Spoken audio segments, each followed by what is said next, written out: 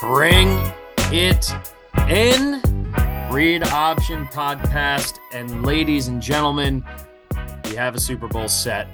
The Kansas City Chiefs once again returning to the Super Bowl, fourth time in 5 years, to take on the San Francisco 49ers. Scotty. Yes, sir. Congratulations, bud. 2 years in a row, this podcast has a team representing in the Super Bowl. And second year in a row that they're going to have to go up against Kansas City and Patrick Mahomes in order to get that ring. 0 for 1 so far. Perhaps the Niners can get it done. No other place to start here. I know how you're feeling, Scotty. So how's it been? You're at almost 24 hours since your team punched their tickets. It's a great feeling. It's the best feeling you can have in football. Yeah, it is. Especially after the emotional roller coaster that was last night. And then, in the middle of it, I decided, if we play like crap and the Lions end up winning and going to the Super Bowl, I can't be mad at that. Kind of like how last year when Brock's injury happened, I was like, well, what can you do? Like, yeah, go Eagles, go get Mahomes, please. And so, I was kind of in that mentality. And then on the other side, I was like, well, if we come back and win, then like even better for me. So like, I was just being like, you know what? This has been a really shitty first half. I've wanted to do things to myself that I don't want to repeat. That were probably pretty bad. And I regret saying some. But at the time, that's what I felt. And I decided to be a football fan, right? None of that. We're gonna be positive. We're gonna start this history starts right now. We're on the beginning of the best comeback in the NFC Championship game that anyone's ever seen, and it worked. So I'm very happy. Understandably, I mean, look, outside of winning the Super Bowl, the AFC NFC Championship game to get your team to the Super Bowl is one of the best feelings. You get 2 straight weeks of nerves, but it's that excitement. Like last year, I listened to every single podcast, I watched every show. I couldn't get enough content getting ready for the Super Bowl.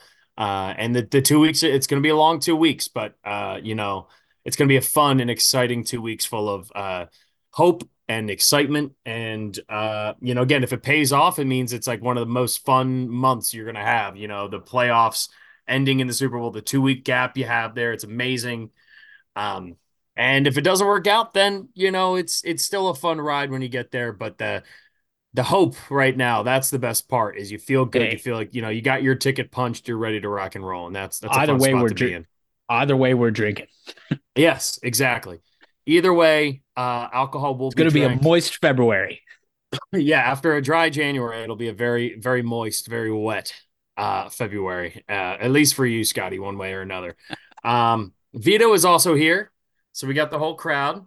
How you doing, bud? We'll check in with Vito first. Good, man. You ready for this? First weekend in like 8 weeks, I haven't traveled.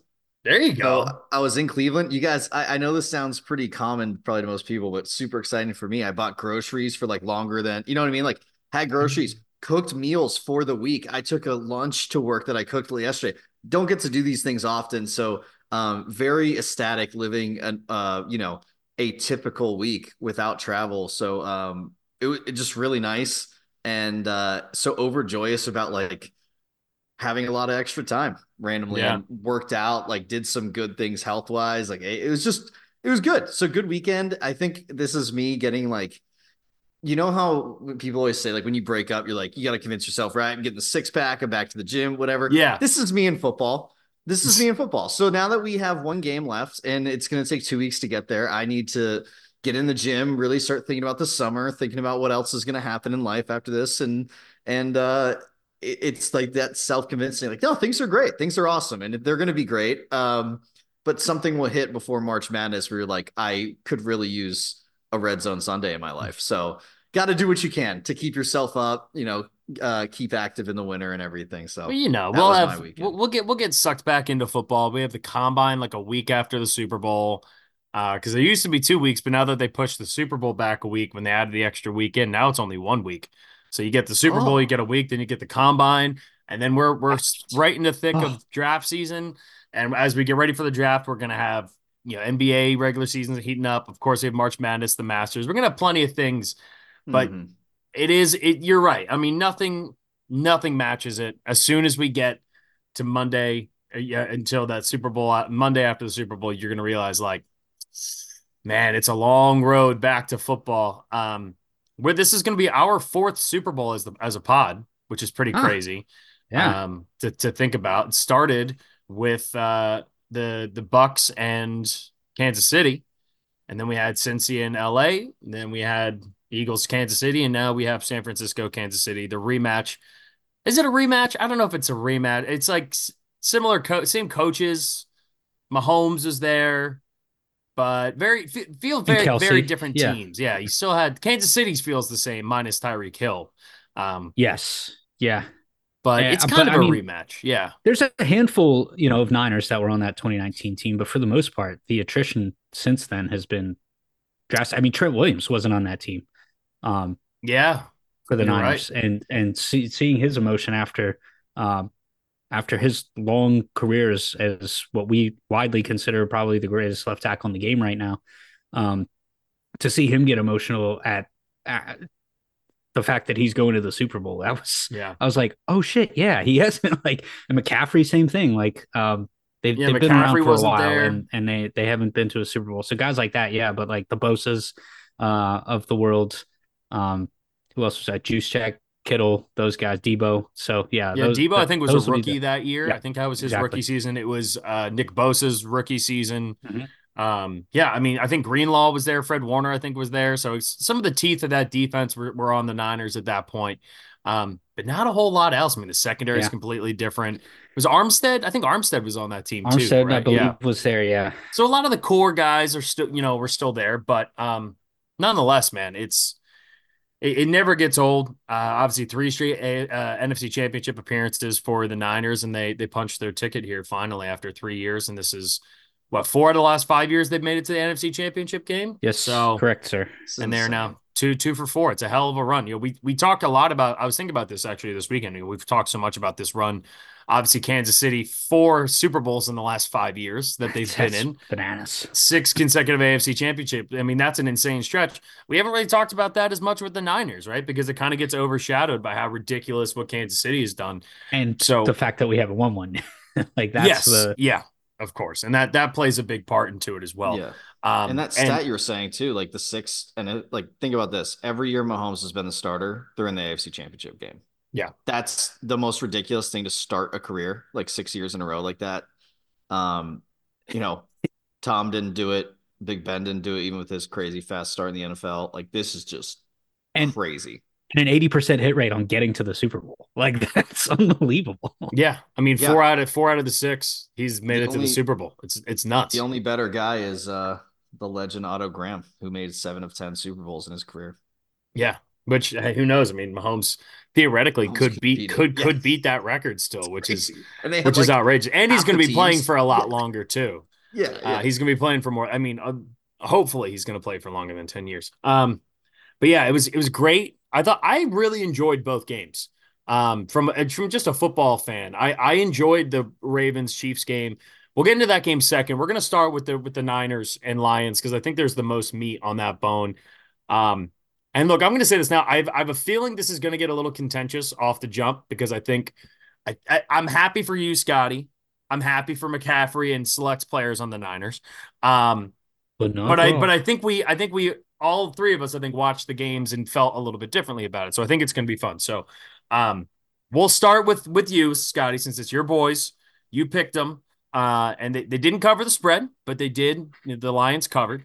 Um Barely too. Little reverse backdoor after it seemed like they were easily going to Yeah. cover, then they lost it and then they ended up getting it back again there at the end. But yeah, Scotty, how did you see this game playing out? Right, like ultimately from your vantage point, obviously you're a fan. I'm not going to read the text you sent me in Vito.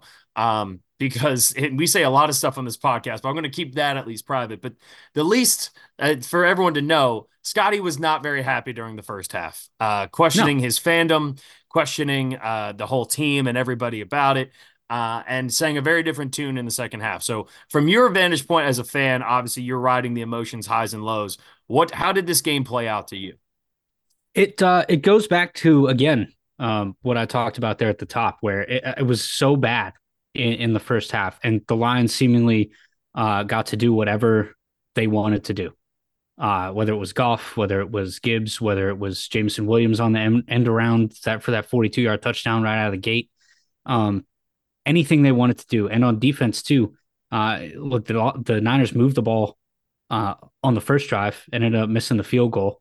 But then beyond that, it was the interception, and then it was a couple of three and outs, and like Brock didn't have the ball in his hand for most of the first half, and that's a credit to the game plan that the Lions had schemed up. So it was not one of those things where I didn't think it was insurmountable, but the way the Lions were playing, the way that they had built the lead, I was like, this is going to be tough sledding. And again, like I said, it goes back to what I said at the top, where um, if it was one of those games where, hey, that's destiny, and the Lions go to the Super Bowl for the first time in their history, I can't be mad at that because of the way they played and because of how poorly my team played on both sides of the ball to get there. If it happens that we win, come back and make history by erasing a 17-point deficit and winning this football game, I'll be happy with that too. So it was more of a rationalization to get into positivity mode, whether or not we won or not. But like I said, I texted you guys, history starts here, and it did. Yeah, Yeah, I man. mean, yeah, I see this game. I mean, I think going into it, if you're looking at just the flat out rosters, like I do think San Francisco was the better team on paper. I thought Detroit was the better team yesterday. I do. I think there's a couple of things here. In any run to any championship in any sport, you need some luck, right? Yeah, the And there was bounce there was a off of the lot of helmet. luck in this game. Yeah, including like the game, the play that ultimately changed the tone of this game entirely, which was the should have been intercepted bounce off the face mask of I forget who it was, Brian Branch, who was back in coverage. It was one of Mhm. their safeties Yeah, it was that the other just guy. popped up straight into Ayuk's hands. There's a famous college play that ended a big time game. I forget where it was that happened, and we've seen it happen in the NFL from time to time too. That's a massive play because I, I thought Brock Purdy looked really bad for the entire game throwing the football. He made big plays You're kidding, when right?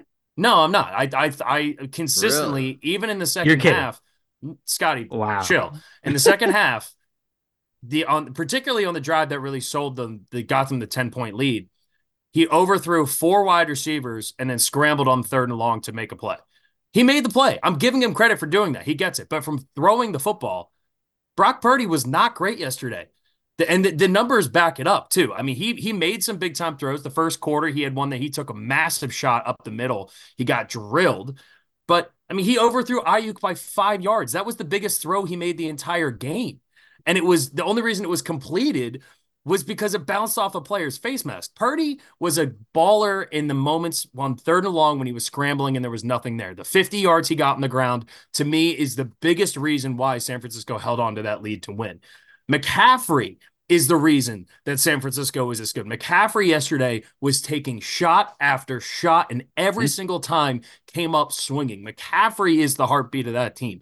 No question. All right. San Francisco had to overcome how bad Purdy was playing in the first half. He did not look good, Scotty. He didn't. Now, again, credit where it's due because when the game was on the line and they needed to make plays, he made the plays, no question. But if we're talking about what he did with his arm, he wasn't great. He just wasn't. I thought Detroit's game plan defensively was brilliant in the first half. The run defense, even, I mean, you can only slow down McCaffrey for so long. So credit to the way that they did, but Yeah. eventually McCaffrey's going to wear you down. Some of the biggest passing plays of the game were Purdy dump offs to McCaffrey when he scrambled up and got that 20 something yard reception in the first half to go down and answer the touchdown at the beginning. Like those were the big plays that you saw. There was a couple of big time throws, no question. But that offense, man, was running through McCaffrey. And if McCaffrey hadn't been the monster that he was, and it's not like he put up 180 yards on the ground here, but it's just the way he runs the football. When you think you have him dead to rights at the line of scrimmage, and he just bounces off of guys, falls for 5 yards, continually putting them in good situations. When they asked Purdy to throw the ball down the stretch there, he was missing guys a lot. And yeah, he made some of the easy throws, no question, but he wasn't the reason. To me, the biggest reason that San Francisco came back and won this game was the Lions gave it to him. The Lions gave San Francisco this game. And you can shake your head all you want, Scotty, but it's the absolute truth. And it's not because of Dan Campbell was too aggressive or was weird when the spots he picked and chose. That's what he's been doing all year. I had no problem with it. I was shocked they didn't go for it at the end of the first half when they had the ball on the 4 yard line. I thought for sure that was Dan Campbell going to go for it. They get the points, which I actually kind of liked. You go up 3 scores at halftime, knowing that San Francisco is getting the ball back at halftime. But even after San Francisco gets the ball, they march down the field on the opening drive and score. The Lions went right back down the field themselves. And they go for it on 4th and short, and Josh Reynolds just flats out drop it. The schemes were wide open. They were working constantly. There was 2 drops, one by Laporta on 2nd and 10, one by Josh Reynolds again in the fourth quarter on 3rd and 10, that were, again, both guys were open, and Jared Goff made good throws. Guys just didn't hold on to the fucking football. It's one thing if a team flat out beats you and they mark this unbelievable comeback. It's another thing when you don't execute a game plan and a scheme that was working. Credit to the defense and credit to the Niners for capitalizing on the mistakes. They get all the credit in the world for that, right? Because a lot of teams, they're letting them back in this game. They're letting this back in this game, and they don't mount the comeback. San Francisco gets a ton of credit for doing that. But the game plan, the offense, everything was working for Detroit until they started getting those little mistakes left and right. I had no problem with going for it on 4th down. I thought the clock management stuff at the end of the game, the running play, then they had to burn the timeout and force them to use an onside kick. I mean, that was like mind-numbingly stupid, because at the very least, you throw it 3 times. If it's not there, you need 10 anyway. You kick the field goal, you keep all 3 timeouts, and then there's a chance that you can stop San Francisco, get the ball back, and maybe something happens. The clock management was the biggest mistake that Dan Campbell made throughout this game, for sure. Everything else, the Lions were the better team. I really, really do feel that way. And the players didn't execute. And ultimately, that falls on the players. San Francisco's not going to apologize for it, right? If you fuck up, if you make mistakes, we're going to capitalize it, and we're going to go back and come back and win this football game. And they get every ounce of credit for that. But to me, this is a blown choke job by the Detroit Lions. And I love the Lions. I love what they did here. But 4 drops on crucial plays, going for it on 4th downs, the mesh route on when they went for it on 4th down with 5 minutes left in the fourth quarter, Jared Goff just missed it. In the mesh concept, your first 2 reads are the meshes. The underneath moving to the left was wide open. He'd missed it. And he got flush out of the pocket, and he had to throw a lollipop up there to try to get the ball to somebody, and it landed in no man's land. But the play worked. Everything schematically worked. The execution and the little things, just catching fucking footballs or sticking with your first read. Jared Goff had the time. He would have had to sit in the pocket and taken a hit, but he had Jameson Williams wide open on that mesh route for an easy 1st down. And then we're talking about this game completely different, because San Francisco gets the ball back, they mark it down, they score the touchdown, they go up 10, and that was, at that point, kind of felt like the end of the game. But to me, credit to the Niners for coming back. They overcame a less than stellar Brock Purdy performance by leaning on the guys who are their core guys, which are Kittle, which are McCaffrey, which was Debo. And the defense, they stepped up. They were better in the second half. But Ben Johnson had whatever he wanted the entire game. And the players didn't execute in the second half. And ultimately, the drops thing is contagious. Those little mistakes, it's contagious. And the Lions, inexperience in these games, it showed. And the San Francisco, we just talked about, right? 4 and 5 years, they've been in the NFC Championship game. They were ready for it, and they took the opportunity, and they get all the credit in the world for that. But to me, this is not all of it, though, is what you're saying. Because the Lions, they get all the credit for what blew it. They get credit for what they did, which was capitalizing on a team that blew this game. Absolutely.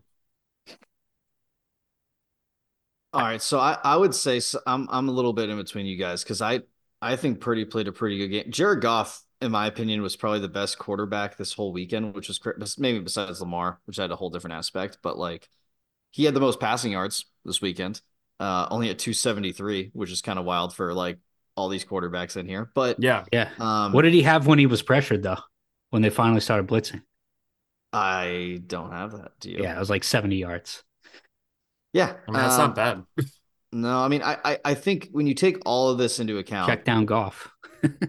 well, Talk I'll about tell you Purdy what, checking like down. with Fuck your that. defense, some of the What are you best talking plays. about, Scotty? Hold on, guys, because I think let's compare then. Because checking down is exactly what Mahomes did, and everyone's called him a genius yesterday, Yeah. right? Absolutely. Cool. Yeah, So, but Purdy my does it and point he's an is asshole. no, I think all of these quarterbacks, the goal is not turning the ball over. The Purdy ended up turning the ball over, but I'll tell you, like the Lions turnovers, like the way this game was going, right? And all of us, we're at the point in the season where probably everyone listening watched this full game, right? In red zone and regular season, you're catching what you can. You see a big play. And it's so important not to forget how like single games go again with momentum. And that's been a big topic. But I think like David Montgomery was running the ball at will, right? The line was getting pushed. And then, Jahmyr Gibbs has the fumble. That Yeah. was a big moment in the game where, listen, we all know what Montgomery brings versus Gibbs, and you're going to have to give him both carries. But this was a David Montgomery game, and you knew it right away. He was having a day in the first half. I mean, Scott, right? Like, if I'm you, I'm probably thinking we're going to lock down the run, no problem. He's actually making Fred Warner like have to reach for him, right? Yeah. Not in perfect Yeah. because he was doing an incredible job and was And running that with like his head down.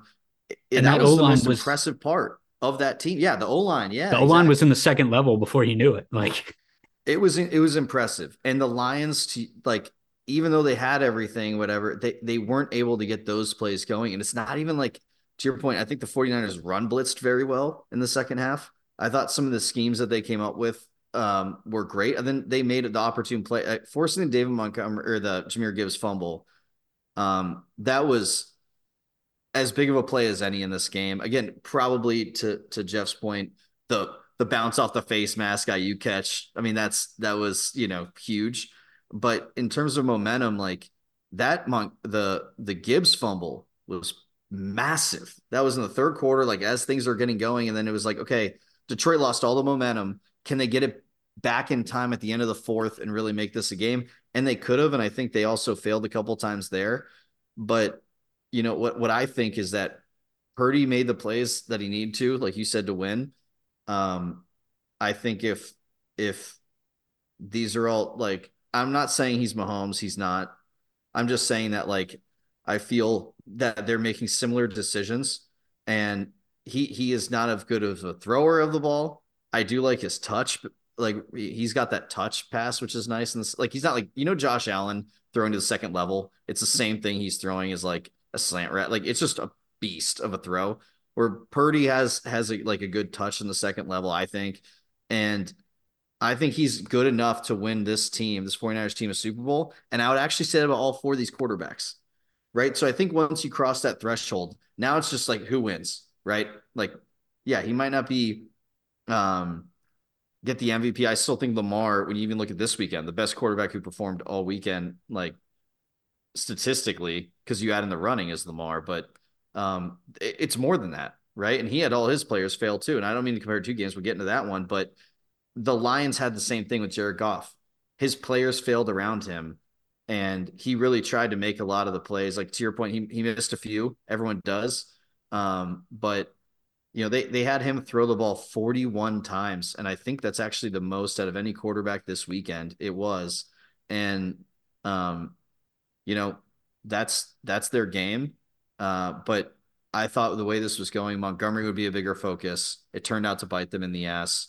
On defense, they haven't been elite on the secondary. Like they've had some good players, but they've like look at the Lions schedule and stuff like they've given up passing yards the whole season, Yeah. one way or another. So it was more could the offense hang with San Francisco, and that third quarter they couldn't. It's one quarter. If they get one touchdown in that third quarter, one field, Jameer doesn't fumble that ball and they can run it in, Lions win this game.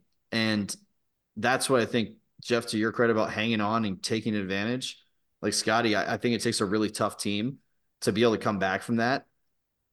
And you create those turnovers. Like that's the other thing. It wasn't a fumble where like hey, quarterback's going back to pass and it slips out. Like it was punched out. Like there was some good plays there by the defense. And I think that's really tough coming from guys like Fred Warner, who in the first half, I'll say this, that was the worst half I've seen Fred Warner play a football. And maybe I haven't watched enough of Yeah, your games, Scotty, bad but tackling. right, he was missing tackles. He was being dragged. I was like, this is crazy. And He then the was second he half, was not ever boom, in the right spot. Yeah, yeah, it very was And strange. So a lot of that had to do with what Detroit's running scheme does, right? They do such an amazing job of moving offensive linemen, getting guys like Penei Sewell in space. Like when we talked about the Eagles, what they would use with Kelsey, getting him pulling and getting guys out in different areas. The misdirection, the pre-snap motion, the stuff that they're able to do in their running game to keep guys off balance. And guys like Fred Warner and Dre Greenlaw, like they want to play downhill. Like they want to come after you. They want to play aggressive. And if you scheme it right and their first steps are wrong, they're out of position. They're scrambling to make plays. I think everyone's seen so at this point has seen the video of Chase Young on the second Jameer Gibbs touchdown run in the first half, the third touchdown they had. I mean, Chase Young basically just gave up and was like walking during the play when he had a chance right next to Jameer Gibbs to bring him down. It was laughable. Um, like to me, this is I go back to the between the Ravens game, the Packers game, and now this game. This is three games where the Niners defense hasn't looked as stout as it had throughout the majority of the regular season. And I don't know if that's something that teams have found in film to expose the linebacking core, which again is for most people's money, number one or number two linebacking room in all of football between Greenlaw and Fred Warner. To me, I'm not a huge analytics numbers guy, but like there are some things that are important. And if you look at EPA for Lions and essentially the plays that swung this game are all the mistakes that were self-imposed, right? The Jameer Gibbs fumble cost, according to EPA, they had a negative EPA of minus 5.5 points, right? Off of that one fumble alone. The decision and the drop by Josh Reynolds when he was wide open, that was minus 8.5 points. Expected points added over the total of that game. Even if they settle and they decide not to go aggressive and they kick the field goal there, that makes it back to a 17-point game. There's little things here, but I'm okay with the aggressiveness, especially when the scheme and the call and everything works out perfectly. And Josh Reynolds just fucking drops two footballs in huge moments of the game, right? And again, the credit that San Francisco gets is for capitalizing on the mistakes. But if you just eliminate one or two of those mistakes that Detroit makes in that second half, in that third quarter, Detroit wins this football game. San if Francisco, but they didn't. yes, they didn't, Scott. We're saying the same thing. All right. No, you're Your saying team, the Niners won because the Lions stunk. yes. Not I the mean, Niners won because the Niners the played great in the Niners, second half and the erased a Niners, 17-point the deficit. Niners, both can be It's true. true. The Niners played better in the second half. And if the Lions had continued to play the same football they were playing in the first half or just didn't make the simple mistakes that they made, it didn't matter how good San Francisco was going to play. They weren't going to win that football game. But when you get gifted the ball, like this is the frustrating part for me, Scott.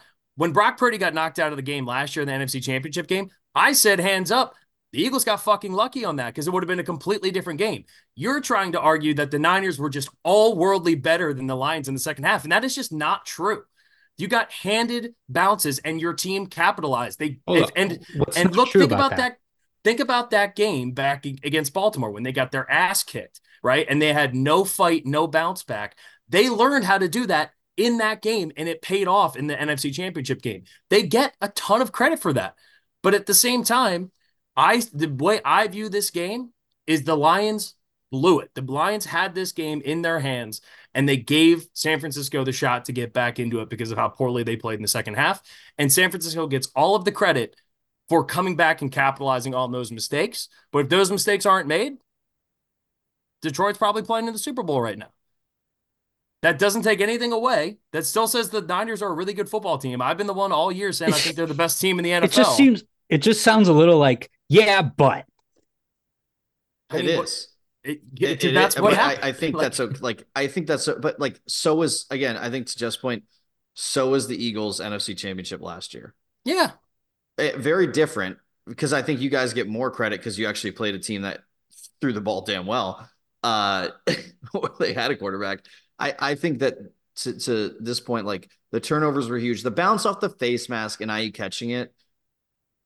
One of the luckiest play of the weekend, and like I think that's a fair thing to say no. that like Of the season. No, I don't know about the What do you Lamar think? pass that to But himself. but the See, but difference is that that was play more didn't matter skill. though. Well, Like I Oh, also think that was more skill of like he was running. Well, not that Ayuk didn't have skill, but like the guy deflect. It was all positive skill, right? yeah, He throws the ball, it gets tipped up because of good defensive play, and then he runs up and get an awesome offensive play. Where that play has Brock Purdy has a not so great pass where it's overthrown, and then the defender has a way worse play where it hits him in the face, and then Ayuk has an amazing catch to yeah. grab it and run. That was yeah. so good. The hand-eye coordination there and how he's falling forward and catches that is incredible. Again, it's just right before that you have two bad plays versus Lamar. It was all good, and that's where it's difficult because everyone wants to see, I think, all the players play their best in the NFC Championship or AFC Championship, and it just doesn't happen. I think this is experience. And Scotty, what I would love to ask you is like, because you guys, right, you were on a tear last year with Purdy, and then you get to the championship game, and you just have injuries that overcome your team. And then this year you have the same run, and but this year you get there. What does this say about like your own little dynasty run in the NFC side? Because to your point, like the Chiefs have wins like this all the time, and it's just part of right.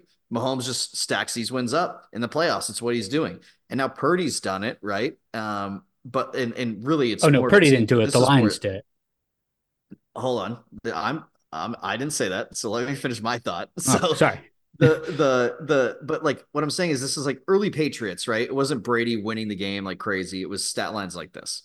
So where do you think your team is compared to like you have Purdy for his rookie deal? He was Yeah. drafted, so Well, that helps a lot. that's the huge part. Yep. So like you end up having this advantage here for another 2 years financially, maybe longer. Like I think it's where do only you one. think? I think you get Oh, three is it years only for his Yeah. seventh round pick. 7? Okay. But yeah, so as this happens, like where do you think you guys fall?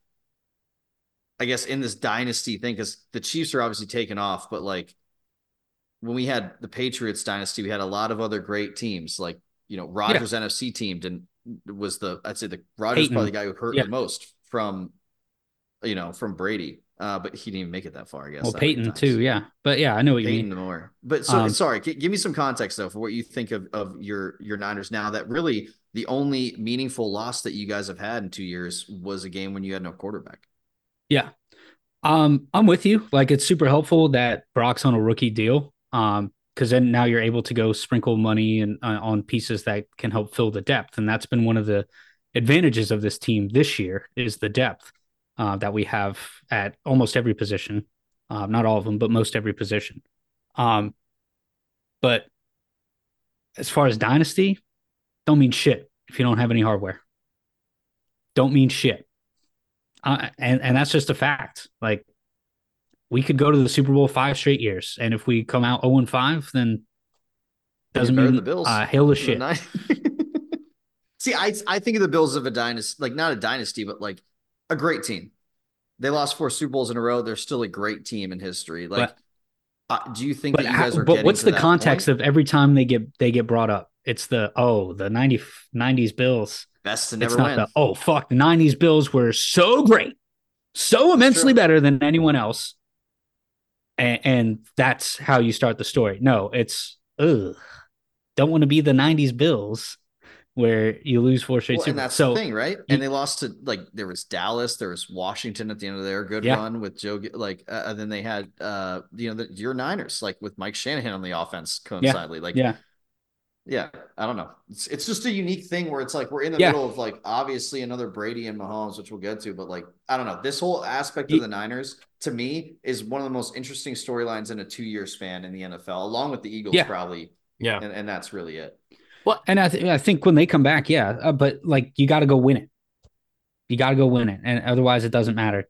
To I think most people, including the players, um, that are part of it.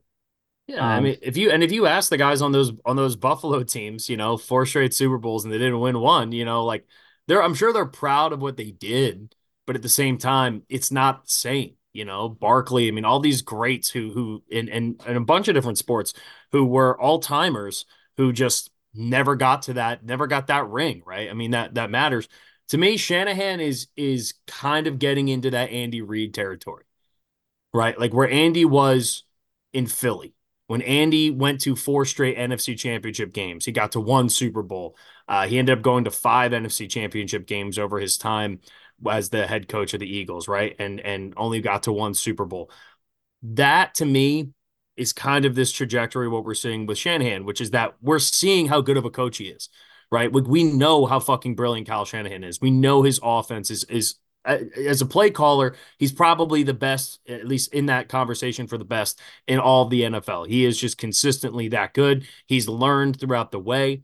He was also young when he took over the job, right? And he's been around football his whole life and he'd been around a bunch of great coaches. He got to call plays in a Super Bowl. He's in multiple Super Bowls now. Um, he's been there. He's done that stuff, but it's the little things. And I still think like between the Green Bay game, which I mean they were damn close to losing that game, and then this game they were damn close to losing this one. Shanahan has that Andy Reid bug of like the big games haven't been the best Kyle Shanahan performances, where his team hasn't shown out in the biggest games to really do it. And eventually, after a while, what happened? Andy Reid got over the hump, right? And it helped to have Patrick Mahomes. I mean, that was a big reason why. But sometimes coaches just struggle like that. Sometimes you have to go through a lumps where you can win a ton of games and have a ton of success and go to the playoffs every year and go to NFC championship games and AFC championship games, make a couple Super Bowls, and you just don't have your A game, in those moments until you like absolutely need it. I think what we've seen from Shanahan here is this is another opportunity for him. I mean, on paper, again, I mean, they opened up as a 2.5 point favorite over Kansas City for a reason, because that team is really, really good. I've been saying it all year that I still think they've been the best team in football all season.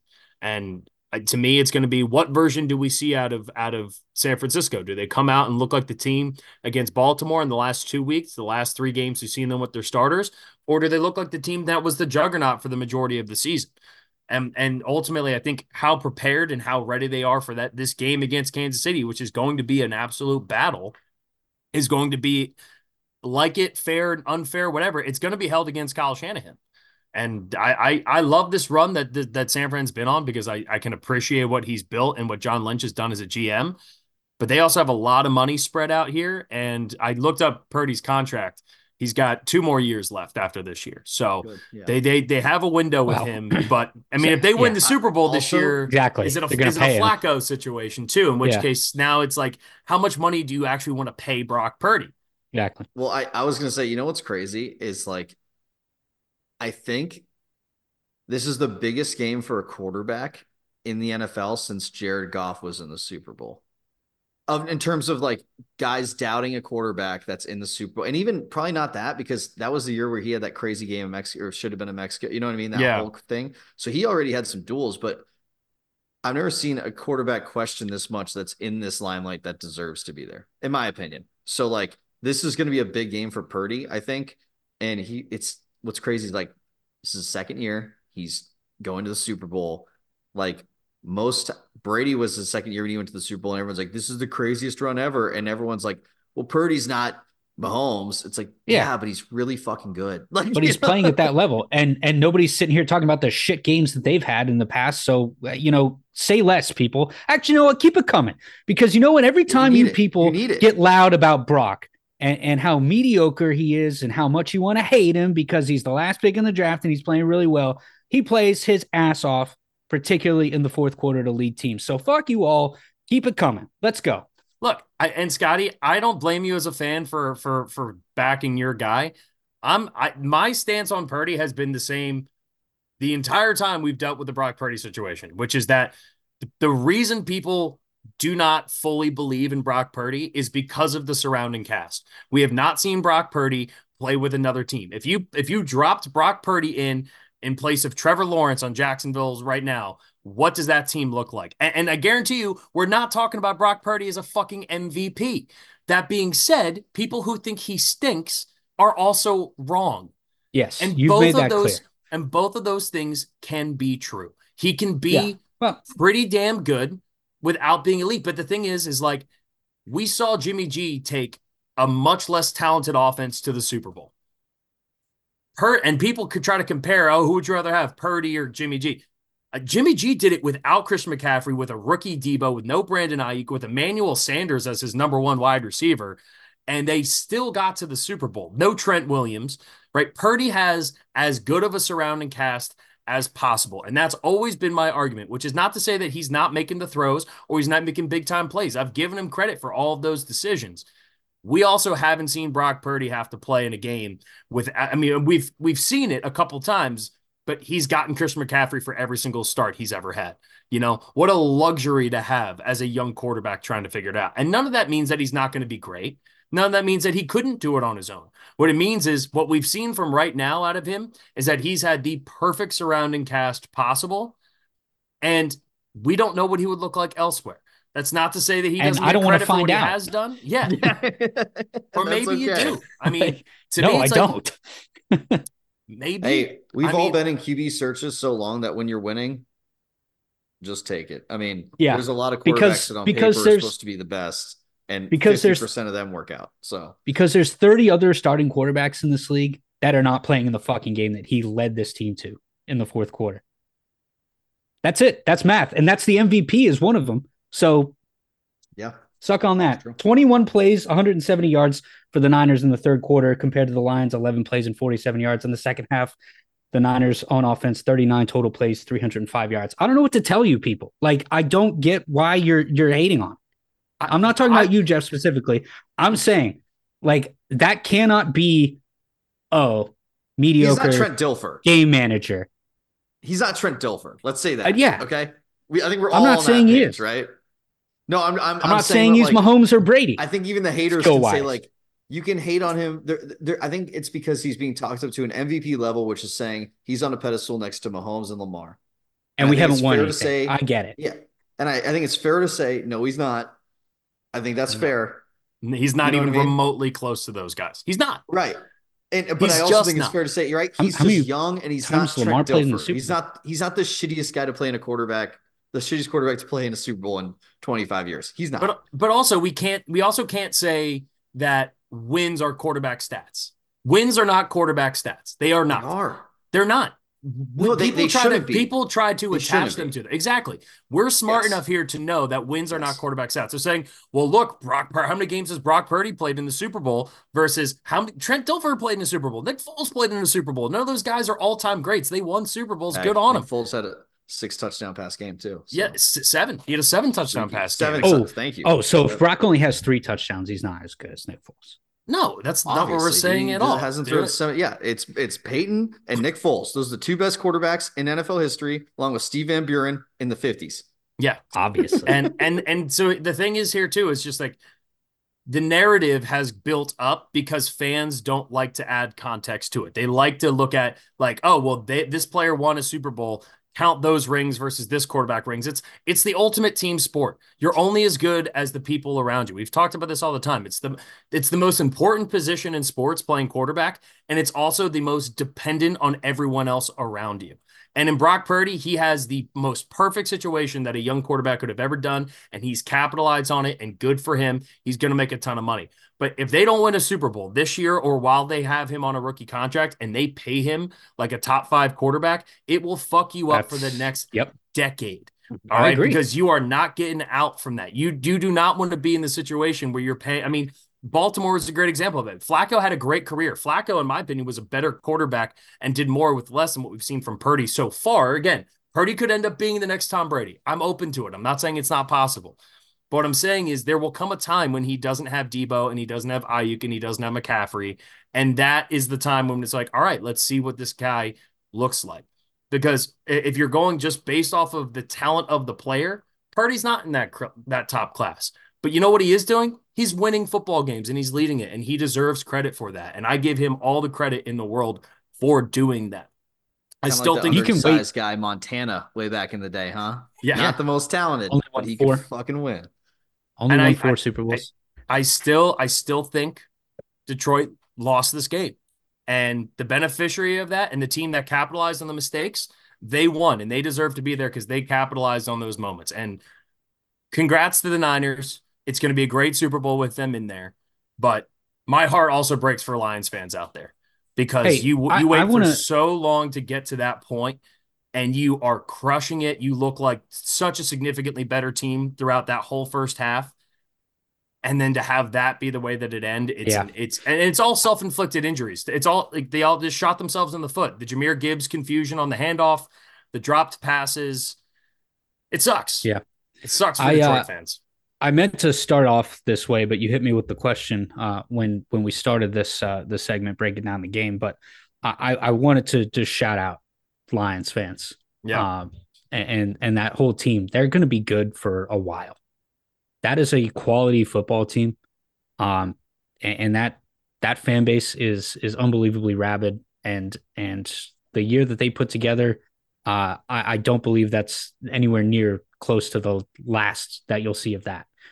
So kudos to them on the fight. And some of these times, even Dan Campbell said in his presser after the game, it's like sometimes you got to get your heart ripped out, and that's where experience uh, takes over. And the Niners, who had, I think it was something like 9 starters, who had 76 games combined total of Yeah, so NFC that Championship stat was experience, crazy.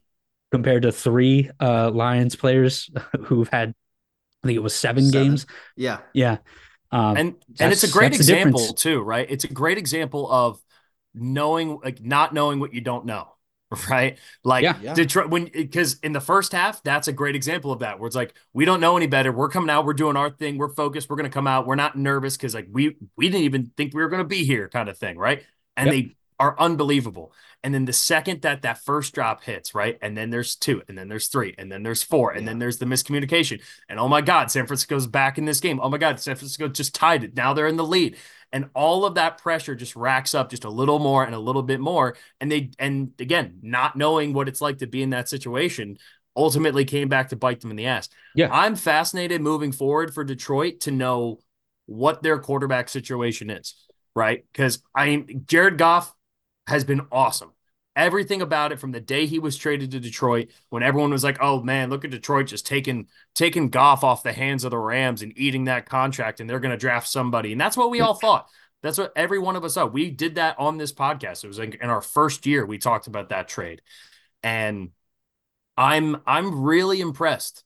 I'm really impressed with what Jared Goff has done. At the same time, I also think it's very possible that Jared Goff is not the long-term answer for Detroit. Um, I mean, Well, yeah, he's but and 30 years old. I mean, he's got one more year left on his contract, I think, and then they got to figure out like, hey, are we going to extend him? How much long do we ride him? Is there an upgrade that can make our team even better? Or is that going to fuck up what they've built there and the culture exactly. that's Well, been built in Detroit? It's and fascinating. that's the other thing too, is you don't know if you're going to have the guy who crafted that innovative offense that led Jared Goff back to the point of relevance again. Yeah, Because I mean, Ben Johnson might be he taking one of seems these open to head he's the coaching heavy jobs. So favorite to be the Commanders' next head yeah. coach. So And so what does that mean coming back next year? Like you got to learn all of that again with the same guys that a huge part of that is the chemistry with the offensive core. I mean, your team, Jeff, is a great example of yeah, that this year with the turnover. it's So hard to replace coordinators and jump right back. But I think the roots that Dan Campbell's built and has grown in that organization are deep enough that I think they'll be okay moving yeah, forward. I would Um, agree. but I don't know if they're going to be back in this position next year. The nice thing for them is they are young with a ton of talent, and they can afford if they choose to extend Goff for like 3 years, and then you get him for 4 years, and that gets them to 34, and then maybe you move on. Hmm. Um, I mean, who would have thought that like Jared Goff could have 3 contracts in the NFL and be a starter that whole time? Um, take an NFC championship. I mean, do you know how rare it is in NFL history to be a first round draft pick as a quarterback, get traded or moved on to a second team, and then have success with that second team? It's Oh yeah. in the last Joe 25 Montana. years. In the last 25 Well, years, in it's your first happened. contract be traded. To your Yeah, point, or Scotty, just Oh not yeah, extended and trade at the end. Like first contract and then moved on. Like in that contract, you're traded or yeah, I mean, really Goff, anything. just from your first team, if you just go off Yeah. of players that were drafted by the first team, that then that team moves on from them and they go to another place and have success. There's 3 guys in the last 25 years. There's 3 guys. It's Ryan Tannehill, which again, you could, I mean, say what you will, but like guy led Tennessee to a 1 seed playoff after, wins. Yeah. I mean, he in Tennessee after playing in Miami. It's Yeah. Baker this year, right? Mm-hmm. After what happened, winning in Cleveland, getting the first playoff win in how many years, right? And then now in Tampa Bay, getting another Yeah. playoff win. And it's Jared Goff, and that's it. You know, I guess this Kurt this Warner, but yeah, old. I guess that's kind yeah. of before the cutoff. Yeah, I mean, but you still, could Warner, his you can first one. throw in that, but he also wasn't a first round pick. So if we're going Oh, off of sorry. the Yeah, my yeah, bad. My if bad. we're going I'm off of like because to your point, let alone all quarterbacks. This is a yeah, good stat for all quarterbacks, let alone first round picks. Yeah. I mean, Vic had a nice run with the Eagles, but again, Not that's kind of same. it. Yeah. It's very very rare to be a guy who was on a play in one team that drafted him in the first round, kind of flame out and move on to another team and actually have success. And so, I mean, obviously Stafford did, but that was again unique situation. He spent 10 years in Detroit and then wanted the trade and wanted to move out, and that was a part of it. It's amazing, man, what Detroit's done and keeping Goff at the level that he's been at is really cool. Alex So Smith too. Yeah. yeah, I mean, look, Yeah. guys have gone on and had relatively good success, but like when you flame out, right? When it's Not like, Yeah. sustained. Yeah. like Yeah. Tannehill flamed out of Miami, Baker Yeah. flamed out in Yeah. Cleveland, Those are way Jared better Goff flamed comparisons. out in LA, and that's kind of where you move on to the next one. Yeah. There are other guys who have for sure, but Yeah. it's funny. Anyway, I You just said wanted to Kurt, shout out the yeah, Lions. for sure. And I know you're not feeling this way, Scotty, but I think for the average football fan, like who's tuning in, I think everyone I talk to is like, I don't really care much. My team's out, whatever, but I would really love to see the Lions make the Super Bowl. And they were that team, they were the underdog story.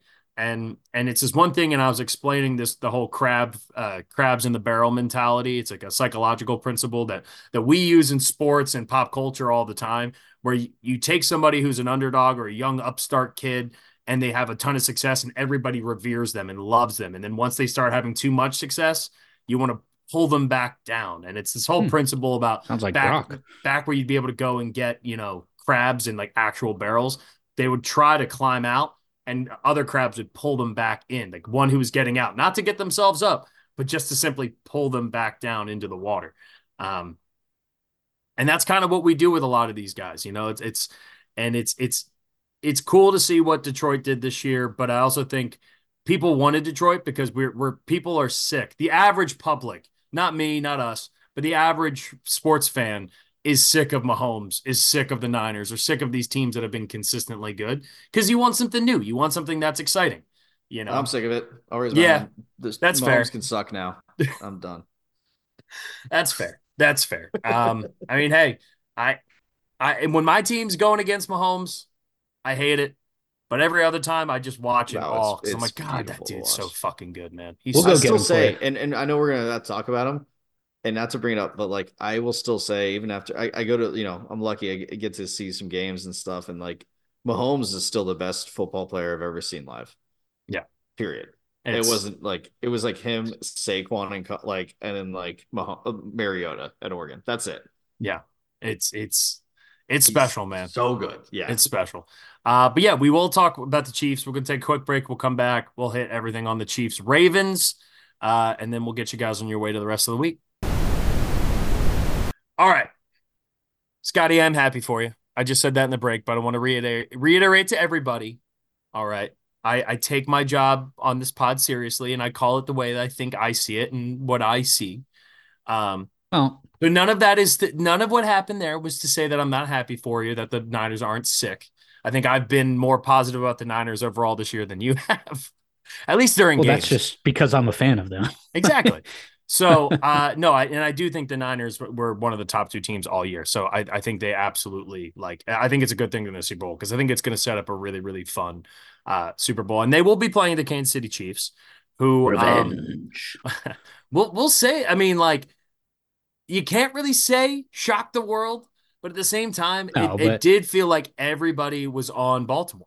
It felt like people really went into this game thinking that Baltimore they were too good defensively. The offense had been clicking, and this game in particular, I said to you guys in the break, I don't toot my horn often, but I kind of nailed my preview of this game, which was I thought the physicality on the outside was going to force the wide receivers to be really, really quiet in this game. And that Chris Jones and if Karlaftis in particular, if those two guys could step up and really make Lamar feel uncomfortable, then Lamar was going to have to go to Superman mode. And that's exactly what Spags drew up. They were super physical on the outside. Zay Flowers had the touchdown early after, Chiefs come down, flawless opening drive, 11 of 11 to start that game for Mahomes, which was the longest stretch of his career to start a game with straight completions. So they came out firing on that opening drive. But then the defense to me, and this was the thing I thought would be the biggest difference maker, was Kansas City's defense. If they showed up, they matched that level of physicality. And and the one thing we didn't touch on a lot in this game, because it hadn't really seemed like much of a factor all year for Baltimore, was the offensive line for Baltimore was not very good in this game. Ronnie Stanley, who is like their best offensive lineman. I mean, who's their center, that the kid they got from Iowa a couple years Linderbaum. ago? Lindenbaum, thank you. Tyler Linderbaum, he's great, but Stanley's he's the big ticket left tackle. And George Karlaftis was eating his lunch when Good he lined God, up yeah. on the right Him and side. Omenahu. Yeah. Yeah, Amenahu coming out having a really big game. Chris Jones just throwing dudes around. Yeah. The line of scrimmage was dominated really on both sides of the ball by Kansas City. And then you had Nick Bolton flying around making plays. One of the guys we didn't talk about enough either, I felt like in the preview, was Thornhill, not Thornhill, Tranquil, the safety for Kansas City, because he's really turned into like what Tyrann Mathieu used to be on that defense. He's super athletic. He can cover a lot of ground, but he comes up, he makes tackles in the open field. And I found that Kansas City defense, and I think the other thing we need to remember too is just Spags is so good when it comes to calling defenses and drawing shit up in the postseason. Like, he is as good of a defensive coordinator as exists. I mean, he's 2 rings from the two Giants, and now already has 2. He might only have 1 with the Giants. I know he was the 07 coordinator. He might have been in St. Louis at that point for the second one. Yeah, Um, he was, I think. but then, he's got the 2 with Kansas City now too. And every And to your time point, it's with like, he's made the most out of, let's face it, not where they've spent the draft picks or the free agent dollars. So he's made it work with less than stellar teams and has developed this group. Yeah, and the guys on the outside, L'Jarius Sneed, Trent McDuffie. Those are guys who L'Jarius Sneed's, they brought him in and he was fine, but they've turned him into a top 5 cornerback in the NFL. He really is that good. Yeah. Statistically, I think he's like the number 1 cornerback this year. McDuffie was a late first round pick. Same thing with Karlaftis. And those 2 guys are out making plays left and right in this game. And to me, the biggest thing was, if the game turns into Lamar has to be Superman, Lamar's going to crumble in that moment, because that's what he's done in every big game that's close, that he has to be that Superman. And there was a little bit of that MVP, Ewing theory, where he was forcing balls to Andrews early. But then you notice, I don't know if Mark Andrews re-aggravated the injury at some point, but he basically didn't play the entire second half. They went back to they took him out and likely was getting all the tight end reps there. And that they moved the ball a little bit better in the second half, but primarily, man, just the Chiefs defense, I thought, really set the tone. I thought they were the best single unit out of both games, all 4 teams. I thought the Chiefs defense was the biggest and the best all weekend, in my opinion. And then, of course, you're just Mahomes, 17 points in the first half. They forced 6 punts and then a knee in the second half. And the Ravens defense came to play in the second half, but the offense just couldn't match it. So that's my overall thoughts. What did you guys see in this one? Yeah, a lot of the same, man. It was the physicality from the Chiefs defense that surprised me the most. To shut them out basically in the second half of that late field goal that the Ravens kicked was the only points they had in the entire second half. That to me was the biggest showing. That and then on the offensive side of the ball, Kelsey getting involved again, being able for them to find a way to beat. What I thought was that he was going to get completely shut out of the game by Patrick Queen and Roquan Smith. Just take him out, eliminate him entirely, and make Mahomes beat you, is what I said on Friday's podcast. And they didn't have to do that. From the jump, Kelsey was like finding the space, getting open. He had 11 total catches. He was over 100 yards, and he had 2 touchdowns. That I don't know how you beat that combination when you have that continuity with Mahomes and Kelsey on the offensive side of the ball, combined with how well they've been able to run the ball this year. And then on defense, obviously with what Spagnuolo has been able to do, that continuity is huge. Like the fact that like nobody's calling Spags to be like, hey, you want a head coaching job? And it's like, nope, year after year, I'm good. I'm just gonna stay here and do my thing with Andy Reid and develop these guys on defense. To the point where we're finally talking about them all season long as a top 3 defense in the entire league. Which is usually not the case. It's usually they come on late and all of a sudden they're the force that we see in the The postseason. 85 But they're Bears all of a that all year sudden. long. Yeah. Yeah. So that was huge to me. That and then the big play to me in this one that stuck out. The Zay Flowers deep ball catch Yeah. where he goes up and taunts L'Jarius Sneed. Football God's not too pleased with that one. He could move the Ravens 15 yards back, but Zay Flowers gets the ball 2 plays later and fumbles at the 1. Forced by L'Jarius Sneed. So take that, says the football gods. So can we talk about that real quick? Excuse me. Yeah, Can we we talk can. about sorry. Can we talk about that real quick? Because there was a lot, and like Joe Burrow even chimed in on Twitter and a few other people chiming, being like, taunting is so stupid in football, and like, why do you let the players taunt all this stuff? I'm fine with like a little bit of like flexing on them or like looking them and like getting in their face, not like in their face, but like, a little bit in their face. The reason it was taunting was because he shoved him to the ground. Like that was the reason. I It didn't think wasn't that was the reason. Yeah, I it. thought I it was thought the because he shove was stood over okay. top of him I I mean, thought it and was the spun the ball. ball. I thought specifically I think standing is fine. I think spinning the ball when the guy's on the ground and it hits his body, that's where it's like you're taunting the fuck out of him. Like I don't know, guys. Like you're talking to a guy who's teabagged people in Halo 3, right? I'm up there with the best of them. I know what taunting looks like in any form. I just think that like a little bit's not bad. To your point, I think the ball spinning and standing and put like all of it combined maybe was just like this. Clearly, all of this combined, you are trying to taunt him. You had 3 separate physical actions that like I yeah. think the first one's okay because you're getting him off of you. I think most No, people but would say that's fine. see, because it But I wasn't getting think him it's the off ball. though. It I wasn't think it getting was him his off. hands He were on was him. He he pushed was him. up he was up top. He was on over top of him and then pushed him down to get himself up as he was trying to get up. It wasn't like Zay Flowers was underneath and he like pushed him and rolled him off I to don't get know. out. I I'll I say didn't think it this. was. I I didn't. feel like I've seen enough plays this year of guys who flexed or like done that like look down thing a little Yeah, bit and they don't call it. I think the fact that there was physical contact between them is like that's the line that because Yeah. that's concrete enough that the refs can throw the flag. And I maybe it's thought it not. was the Maybe spinning of the ball. the ball, I Yeah, think too, because the part of it's also delay of game, right? Like the taunting and the delay of game thing kind of go hand in hand sometimes. But even still, like, I don't know. I feel like I've seen guys spin the ball and stuff too. I don't, maybe not spin, but maybe they not. just throw it down or whatever. But Well, and that's the thing. Like after a first down, like that's the other yeah, thing. If it's a touchdown, that's one thing. But like, dude, this is a random first down, and like I know and this goes to the experience. Emotions are high. It's yeah. all of that, and like Dude. And that's how for you react. I get it. I and understand then it. I really do. Like I personally, in my opinion, I don't think this should be a penalty, but it is. So you got to right. You got to play by it. Like whatever. that whole that You whole go ahead, Scotty. sequence though, like where like after he fumbles, experience. He goes back to the bench and he's pissing and moaning and he's whacking his helmet on the bench and he cuts open his hand. None Yeah. of that body language on that Ravens sideline after that, even from Lamar, looked like they were in any of it at all. Like Yeah. Lamar slammed not his helmet with not like a 5.5 minutes left after he yeah, threw the pick, which was a terrible Yeah, pick. And we'll get to that terrible part in a pick. the second. triple But coverage. Yeah, like him coming off the sideline there and throwing his helmet, like you could tell they were like everything was under their skin.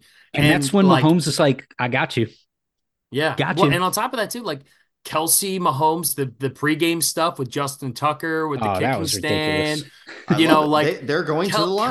Go to the Kelsey line. is Don't go over. so and that's like Yeah. probably the most underrated thing about Travis Kelsey. He is so good at goading guys into getting these kinds of He's gonna get penalties. Drake Greenlaw kicked out of the Super Bowl, guaranteed. I mean, there Yeah, were probably. two personal foul calls on the same drive that ultimately I think Kansas City punted on. I don't think they actually ended up scoring on that drive, but it was at the end of the first half. And there were two personal foul calls back to back. Yeah. That Oh, one of Van them was Noy too. because One of yeah, them, Van Noy got in and went a helmet to veteran. helmet with Kelsey after Kelsey's like Kelsey knows how to draw and get under those guys' skin. And I that again is the experience factor too of knowing how to get guys riled up and uncomfortable. and I'll say this because I haven't really even kind of given you guys my overall take on this one, and Yeah, I'll I want say to hear this. that. I think when we talked about the groups that played the best, I actually think the Ravens defense, again, it's limited, but it's you hold Mahomes to 17 points in the playoffs. I Yeah. think you're doing everything you can to win. And here's the thing. We talk about, oh, Ravens only had 3 points in the second half. Well, Kansas City had zero, right? Kansas Hmm. City had 0 points in that second half. So they did everything they could to shut out whatever was going on with, I mean, Kelsey and Mahomes connection, you can't stop it. 100 yards, two times. And I hate, like, I forget who said it earlier on, but like you can't, no one in this business is gonna like pump up your shit. Like we always try to, make sure we call out what we do well and what we don't. But like I told everybody this, all the listeners, like this is Travis Kelsey in the playoffs. I know he hasn't been great this year, but watch out for him. This is exactly what he does. And he's gone off and he went off again. And he's gonna go off again next week or in 2 weeks. But I the will. craziest thing about this game, I think, is that Baltimore's defense did whatever they could. They played so well against a guy who can throw from any angle to any angle. He's just amazing. They held a magician at 0 points in the second half, where like I just didn't think that would be possible. Their offense, the Zay Flowers fumble, all this stuff, even Lamar's pick, it was so late and they were rushing, right? They're trying too hard. They didn't need to. That was again, lack of experience. But I believe that the Ravens just had plays where they gave it up. The Zay Flowers diving, I mean, it's incredible defensive play to punch that ball out, Ladarius Sneed. But just hold on to that ball, even if you're down the one, Lamar is going to score. Like they broke fundamentals. They stopped cover. They're trying too hard, and it showed. And they made mistakes because of it. Their defense, they had way more yards per play than the Chiefs. They had 5.9 compared to the Chiefs 4.4. The Chiefs in general, like in the second half, couldn't like they moved the ball, but again, they couldn't score to your point. Like even when they get in range, they backed up. And the last thing I'll say, I don't think the refs were egregious in either like the first game for sure, but this is the first game, I guess the second game, the NFC championship I thought was clean. This one, what I thought was ridiculous, the only call I thought of, like, I have never seen that before in my life, was when the Ravens jumped off sides. It looked like late, probably just to get a first down and conserve clock. And it was actually a really good decision. And they Yeah. called unnecessary roughness. And I was like, hold up. I've seen a defensive back sprinting, like Troy Polamalu style, jump over and hit the quarterback, and they will call offside. Offsides. Yeah. Like I've never seen I've never seen that called. The Yeah. 15 yards didn't end up mattering. Like really, they still have to stop them, and they didn't. But like they got the ball 15 yards back further, right? Like there's The it only just is. difference, It was so weird. I think the difference, and I think the reason it was called, because first of all, I agree with you. It was a brilliant play. It was a Yeah, brilliant play yeah. because at first and That five, guy's played Madden. yes, 100%. At first, I was just going to say the same thing. It's like if you've played Madden at all over the last 20 years, like you've been in a situation where you've done this. First and five, you do that. The refs knew that. I think that was the difference. It was a personal foul because they knew it was intentionally manipulating, not that they were trying to like stop the clock. Plus, he also Oh, rocked the shit so out of I that think there guard. was helmet to helmet contact a little bit. I will so say Yeah, so that. we can initiate intent into these play penalty calls. Interesting. no, Imagine that. I think it's a gray area because it's a very like either way, whether he was trying to get offsides or there was helmet to helmet, whatever the justification for it was, I do think that that was like the ref because the ref was pissed. Like, did you see his face like at making the call? Like, you could tell he was like, "Come on, dude!" Like, but that's a really heady, smart play by Roquan Smith to And I do think that's that. their thing too, is like if they would have gone up and just touched him, I think the rest would have been fine with it. I think him Yeah, like running and blowing it up. Again, I've just seen that happen, and maybe they were thinking like you're just taking out your anger on this guy. That's unnecessarily rough. That's the yeah, penalty, right? yeah. And I understand from that standpoint, just never seen it called before, thought it was interesting, I unique. loved it. But again, yeah, the When the how about this two after Baltimore that? team, I would take Yeah, go Lamar. ahead. The last thing I'll No, just no, I say is want you to like keep going. I would take Lamar if you could give me. I mean, Mahomes is obviously like the number one guy out of this group of all four quarterbacks. But if you had to say like if you could build a team around one guy, I'm taking Lamar. His running ability is insane. I just think that like yeah, Mahomes is the obvious number one. Like, and why I say that is because I have a franchise in Madden. And I did a fantasy draft and I drafted Lamar, and I think he's Hmm. just the most unique guy in the NFL. I love him. I think his players let him down more than he couldn't lead this team to a victory. Like I think the Zay Flowers fumble, you're on the one. Yes, he had the bad pick, but I think you're allowed one turnover in a big game where your defense is playing this well. If the rest of his cast didn't have as many mistakes, they win. I think this is similar to the Lions in terms of them falling apart in the second half. Like they could Yeah. have won this game, and they did not. I think Lamar deserves a lot more blame. And the reasoning is the interception was horrible. That's like one of the worst. That's It like was the worst. worst pick, maybe in the playoffs. Yeah, Yeah, that's like triple a Dak. coverage, and I it mean, was no, the also Dak, underthrown to the left. the two The Dak Dak. Dak pick sixes. Yeah, I mean those ones, or at least one was a pick six. Yeah, the Dak picks are worse, but this one is almost as bad, if not as bad as the Dak ones. I mean that was throwing into it was double coverage, and you had the safety help over the top. Likely put his hand up like he was open somehow, which I mean he should Yeah. not have done that. Well, also, if you They do showed that, that get it replay. quick. Yeah, that was wild. But And they threw it Lamar over. Lamar Lamar doesn't have to throw that. Yeah. No, and that's the thing is that's what Lamar does when in close games when he has to throw the ball and like what's the one thing that we've always knocked Lamar about, right? It's his ability to read defenses and work through his progressions. And this year, because the defense had been so good and they were able to run the ball consistently, like I think Todd Monken deserves some blame, a big part of blame here. They had eight designed running plays on in the entire game, eight running plays to running backs. And actually, I think one or two of them were swing passes to Zay Flowers. So like they barely ran the football. They ran the ball three times on first or second down in the entire game. So already you're basically playing into what Kansas City wants you to do, which is make Lamar be the superhero. But Lamar had multiple bad sacks. Yes, the fumble where was it Karloftis or Amenahu? Somebody Joe beat Menahu. the Yeah. edge. Amenahu came up and stripped him out of the back. Not to say that like like that's Lamar's fault, but like also you can't hold on to the ball that long. I thought he was patting the ball, sitting in the pocket way too long. He took a really bad sack on 3rd and 4 when he scrambled out to the right. And look, he's looking downfield. He's trying to push the ball downfield. I get it. But those are the moments where we're like, dude, you're Lamar Jackson. Go scramble for 5 yards. Like it's in front of you. You got to beat one dude one on one who's a linebacker. You're going to get the first down. Keep the drive going, right? Taking what the defense is giving you. If it's not there, go get your first down. Like Lamar wasn't doing any of that stuff. And I think part of that was because he was trying to get it all back in one play. And then, yes, the one drive where I felt like he finally looked settled in was the one that they connect on the deep ball. But every deep ball that he threw outside of the one to Zay Flowers Yeah. was overthrown and basically uncatchable. And then the Zay Flowers one was actually underthrown, and he had to kind of zigzag and almost get his way down. And we know how that drive ends up going. I thought Lamar played pretty poorly. And shout out, I'm curious here too, because and maybe this is something we can talk about too as we get into draft stuff over the next couple of months. But Big Cat said this on Pardon My Take today, and I think it's a really fascinating point, which is that is this kind of like what this game was between Mahomes and Lamar, like watching those two guys, is that kind of what the Caleb Williams versus Justin Fields debate is in terms of what Chicago's looking at, right? Because Justin Fields can do so many things that basically no one else in the league can do with his legs and the athlete that he is and how freakish he is. But then you have a guy like Caleb Williams who can make every single throw, who has the upside to be on the level of a Patrick Mahomes or a Josh Allen. Would you rather have the guy who can do all those throws and do it with his legs too, but he's going to be the throwing main like arm talent kind of guy, or the guy who is like he's a freak athlete, he's going to run and pick up a bunch of first downs?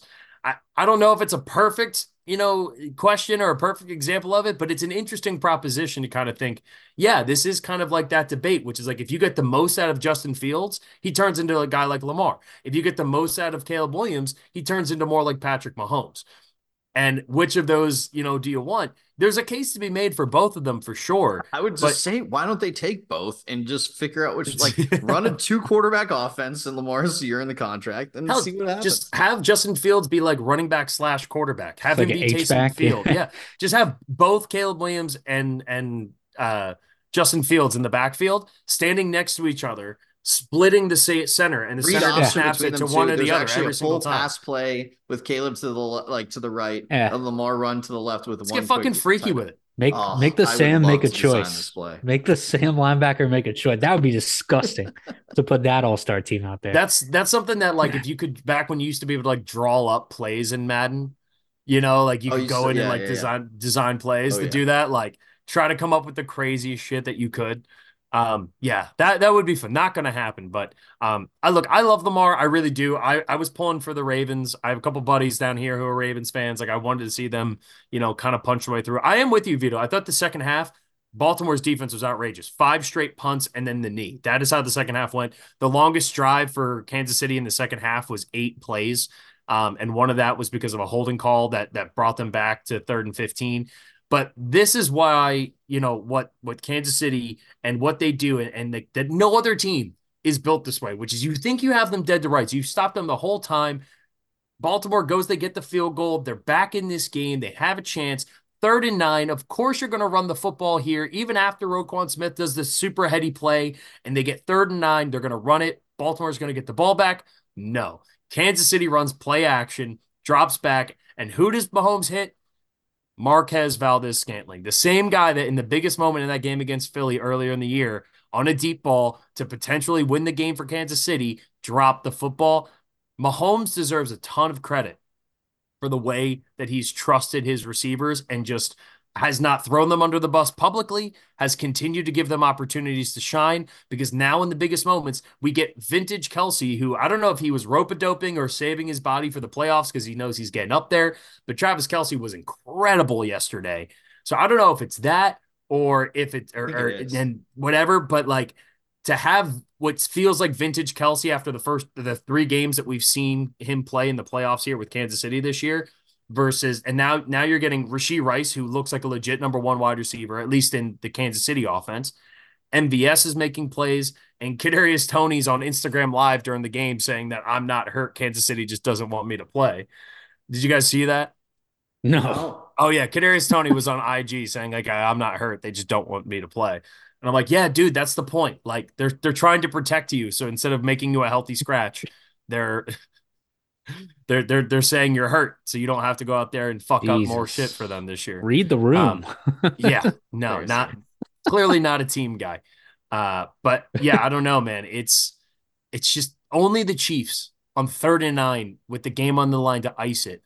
Would Mahomes fake the handoff, play action, drop back, fade away, put a perfect little lob up over the top of the defense right into the bucket for MVS, a guy who has struggled all year.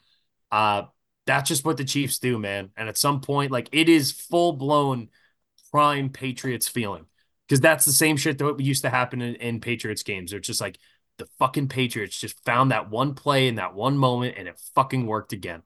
And that's what Kansas City does, man. And it is so fun to watch. It really is. Like just as a football fan, it's incredible watching what Mahomes does. And they're going to have a really tough task ahead of them with San Francisco, but I think that's just going to set up for a really, really fun game.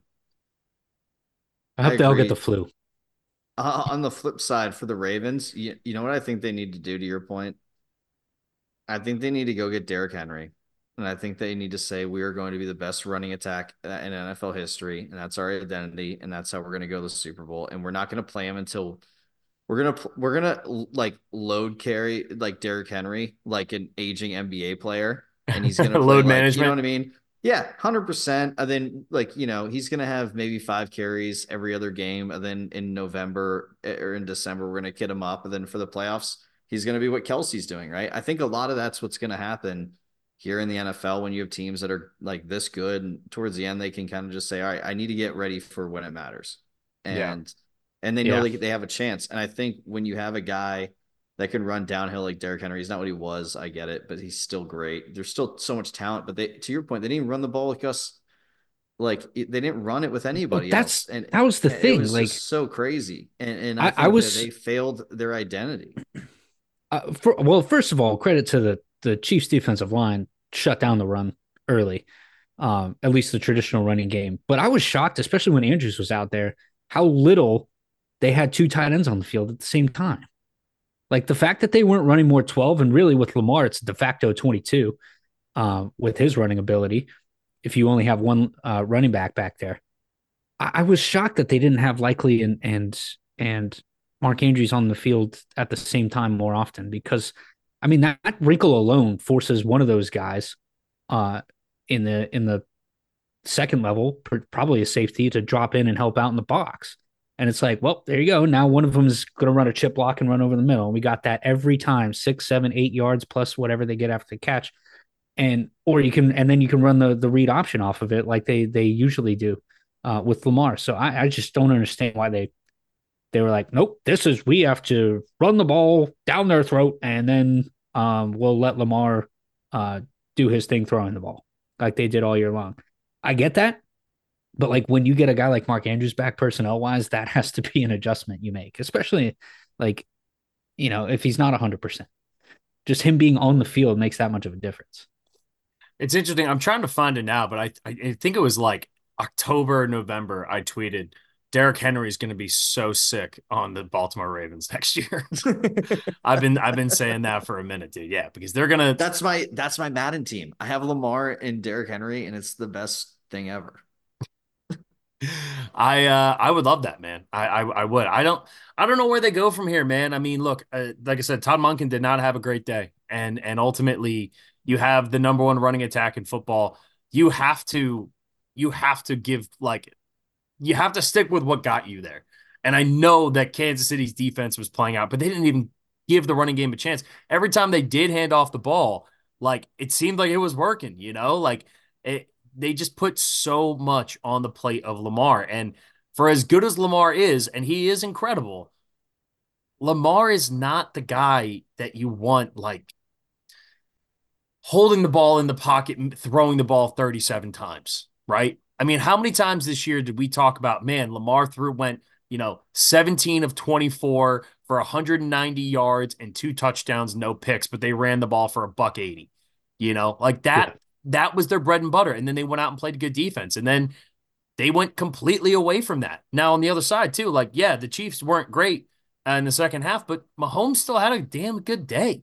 I mean, if Mahomes isn't making mistakes and the guys like Kelsey and Rashee Rice, I mean, all you really need is Kelsey and one wide receiver to have a good day. That's pretty much all you need out of the backfield, out of the receivers for Kansas City. I just, I it's impossible to bet against this guy as an underdog. It's Yeah. just he It, is so fucking good. I want to also I'm go going on to bet record against him as an about underdog. I know you are. Super Bowl. um I'm going to go on the record. I just want this on record somewhere saying that Kyle Hamilton's a Hall of Famer.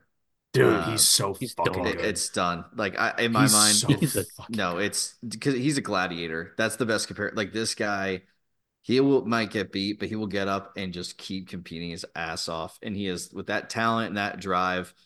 You can tell he knows the game well. Like this dude is going to be a Hall of Famer. Can't wait to see him in Canton. Legitimately, like one of the easiest like guys I've seen play and be like, yeah, he's got it. That's it. Yeah, if you could have 11 had that guy. I know, 11 tackles, 9 solo tackles. I mean, we did it on this pod. Like we were on Zoom together when the Eagles had traded up and drafted Jordan Davis. I wanted Kyle Hamilton so fucking Mm-hmm. bad. He was my favorite player in that class in that entire draft, and he is an absolute freak. I love Kyle Hamilton, and he's perfect. He's perfect for that scheme. He's perfect for Baltimore. And I like Jordan Davis, but I was right for wanting Kyle Hamilton over Jordan Davis. Even though it's only been You two were. years, I feel vindicated for that take because Kyle Hamilton is an absolute difference maker, and he's the exact thing that the Eagles are missing defensively. He's that exact piece that would be so perfect to be on this Eagles defense right now, where you can get other big guys. Since Jordan Davis hasn't really, I mean, he's Jordan Davis has been good.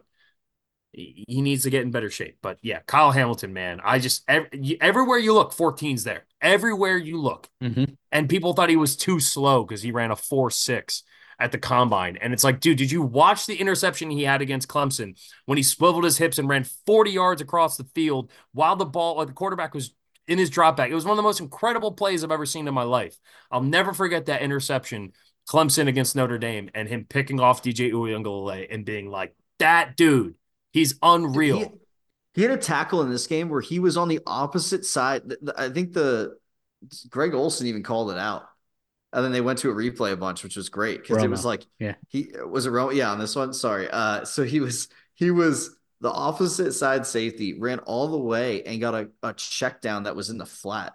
and tackled him for like a 2 yard gain. And it was just like, or 3 yard gain. It was like, how did he make that? That guy was nowhere. And he Yeah. comes out of nowhere and makes the read across the field, a right away check down in the flat. Like it's crazy. The anticipation, the game speed, the acceleration. Yeah, he's all of him. Um, Speaking of Tony Romo there, are we all in agreement here? Can just as a country, can we all agree Tony Romo's fucking terrible in the booth? I very seldomly go after play-by-play or color commentators because I've worked with a ton of them. I know how hard it is. But dude, like I hate Phil he Simms. he yeah, well yeah, I mean he's an upgrade over Phil Simms, but like the first year with Romo when he was like calling plays out and stuff and everyone thought, "Oh, it's so cool. We've never seen Oh, anyone do this Jim. before." Dude, the I don't know Jim's the he's it's like he thinks it's a bit now that he calls Travis Kelsey or Taylor Swift Travis Kelsey's wife. And it's like, no, dude, that wasn't it was weird the first time you said it, and now you just keep saying it every single Chiefs game that you call, and it's getting progressively weirder every time you do it. He called game over after the interception, the Lamar interception, which is like broadcasting 101. You don't do that because there are going to be Yeah. average fans who turn off the broadcast. Like you don't do that. You say, "Oh, well, here's how they can get back in this game." He messed up multiple calls along the whole time. He messes up numbers all the time. Tony Names, Romo's yeah. just flat out fucking bad at it. And on top of it too, I mean, I don't even care. I liked him his first year. I thought it was fun watching Romo play. So Yeah. it's not Oh, it even was like the great, former man. Cowboy thing. It's No. just I think he is god awful. And then you have someone like Greg Olson, who I think is the best color commentator we have right now, And who is he's gonna get incredible. demoted. And yeah, and he's gonna get bumped off the A team because Brady's coming in to do it next year. Which don't get me wrong, it'll be fun having Tom Brady Yeah, calling Brady should take games. Romo's spot, to your point. Yeah, like Yeah, let's Oh, Nance and Brady. Oh, baby. or just Nance and Greg Olson. I mean, I like Burkhart and Olson. Like yeah, I don't want to break up that tandem, but right. um, but also I did hear on part of my take today that there's some rumblings that maybe this is Nance's last year because CBS does have the Super Bowl. Yes, that's true. So, and They do. he stepped back from the tournament last year, Yeah, that was a maybe, bummer. and I think he just maybe wants to just do golf moving forward. I don't know. I Just mean, do who? Masters.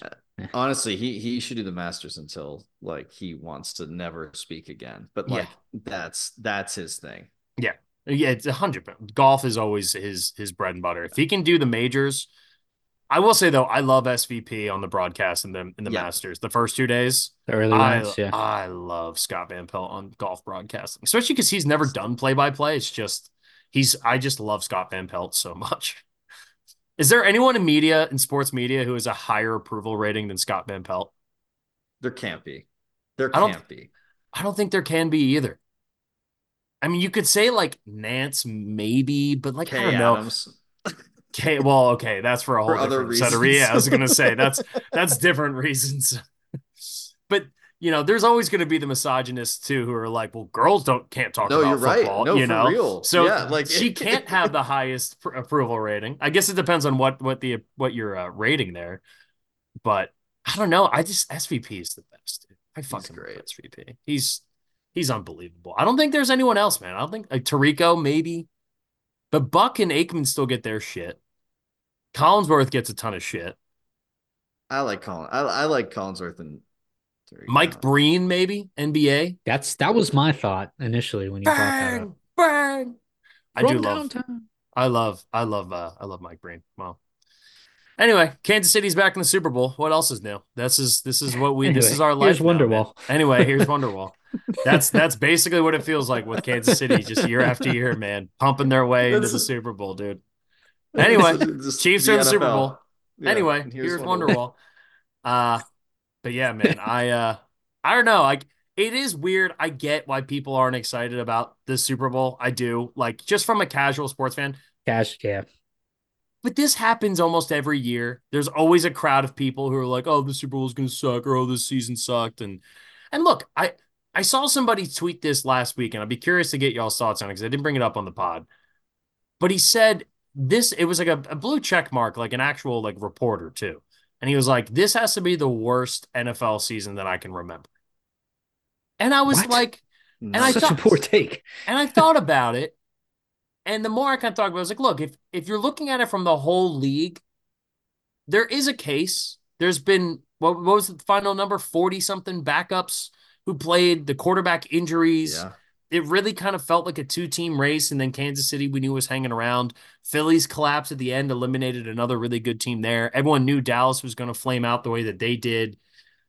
Buffalo was kind of the one story, but then with how much they struggled at the beginning of the year, it wasn't really until week 18 that we were like, damn, Buffalo might make a run to the fucking Super But Bowl. I would argue that the Lions story and the CJ Strouds Yeah. and like the even the Ravens for like how dominant they were on defense, all of that like way outweighs any of like the other crap on the other side of the scale. Yeah. My argument to that guy's tweet too was like, dude, like literally 3 years ago, there were no fans. Like, Yeah, like I the saw the Point. point Yeah. instantly. The COVID That's year what I when a thought running instantly. back started for the Denver Broncos, Yeah, that who I had worse was it? times. Wasn't it Philip Lindsay was the starting quarter was like listed as the starting quarterback, but then Yeah, there was the practice Kendall Hinton. Kendall Kendall Is it Hinton. yes, Kendall Hinton? Hinton, Yeah, he's yeah. college quarterback who turned wide Through two receiver. passes. Yeah, like we had that in the last 4 or 5 years. Like, let's not pretend like this year was that bad. And there were some And fun it was really storylines. good. I thought this was a great year. To your point, like the backup quarterback thing is a problem. They need to solve it. I do think the NFL needs to add another bye week. I think there's things that they need to figure out with the 17 game schedule. Yeah, But I also think that like we're on a path here where the NFL, we're talking about like, you know, again, we're a couple years into this 17 game schedule. Like things are a little different. We're going to Europe more than ever. Like yeah, this whole NFL thing is morphing and becoming big. Ghana. Teams are selling for billions more than they ever have. Like this is insane. yeah, I think like I don't know. It's talked about a lot, but I really do think that like this is we're about to see the NFL change into something like that's going to be crazy awesome. I really do think that. I think we even like I bet you they are pushing for like the UFL to even succeed in other ways of being like a secondary league and Like all a of this minor stuff. Like league. I Yeah. yeah, like seriously, I think this is a big deal for having depth of players, more players on teams, bigger rosters with injuries. It's just this whole thing is going to morph, and the NCAA is morphed the most. And sorry to get up on like not a soapbox, but like expand on this, but like the NCAA has changed so much in the last 3 years, more yeah, than any other 3 year span probably in its history. And now, um, the NFL, like it's changed a little bit, but I think it's going to continue to change. And again, I think this like era in football is something unique with the Kansas City Chiefs dynasty and with what the Niners have done in the last 2 years. And like, I don't know. This is going to be wild that the Chiefs like beat the Eagles. If they beat the Niners in back to back seasons, Mahomes is putting himself in a class of like, yeah, he owned the NFL in a couple years, over a yeah. stint, and it just happened so soon after Brady. I don't think anyone would have seen that coming. This is just a crazy era in the NFL, and I wouldn't be surprised if more stuff changes with rules and all of this. But what a great year it's been. I think this, in my opinion, is like in the top 20% of NFL seasons I've seen. That's my take. I think it's just an exciting time, as a whole. Mm-hmm. And just football is just constantly growing. And the thing is it's so big. Anything that's that big is going to take a long time to change, right? It's like turning a cruise ship. Like, it's going to take a long time to try to be able to move this thing because it's so big. Um, So yeah, I think you're right. I am curious, 10 years from now, what the NFL looks like, right? Is there a possibility for another expansion team? Is there a possibility that we see more teams changing cities, changing locations, adding a team? I don't know if there's enough talent in the league to add an expansion team. Whereas like you look at the NBA and it's like there's so much talent in the NBA. They're going to add Seattle and Las Vegas at some point in the next few years. They're like that's the worst kept secret in NBA circles is like that's going to happen at some point. I So think like, hockey's the same way too, Jeff, though. and There's so hockey's been much trying talent to in the grow. league that like, And yeah, they had the Knights and then they added um the Kraken. Kraken too, Yeah. right? So we're seeing some of that. And but I am fascinated to know what the next, 10 years of the NFL ends up looking like. And I think from an on the field product this year, I don't think it was the best product. I think scoring was down a little bit and not necessarily from great defensive play, but I think because we had so many backup quarterbacks, so many injuries,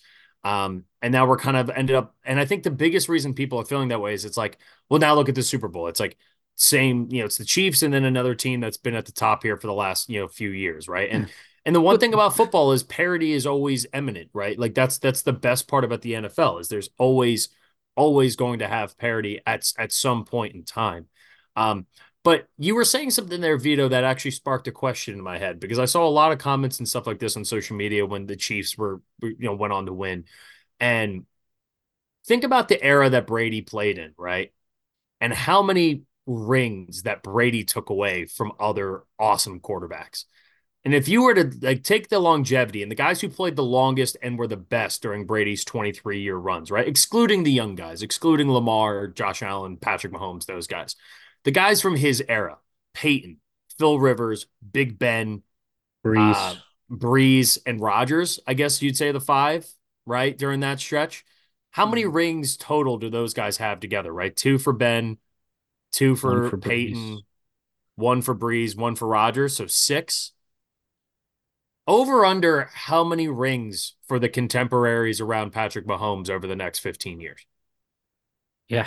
Like let's like who are let's just say right now based off the quarterbacks we have if we were to say so you have Yeah, let's Mahomes go. and who are the other five you'd say Burrow, Burrow, Lamar, Josh Allen. Josh Allen, Yep. Jalen, Brock, of course.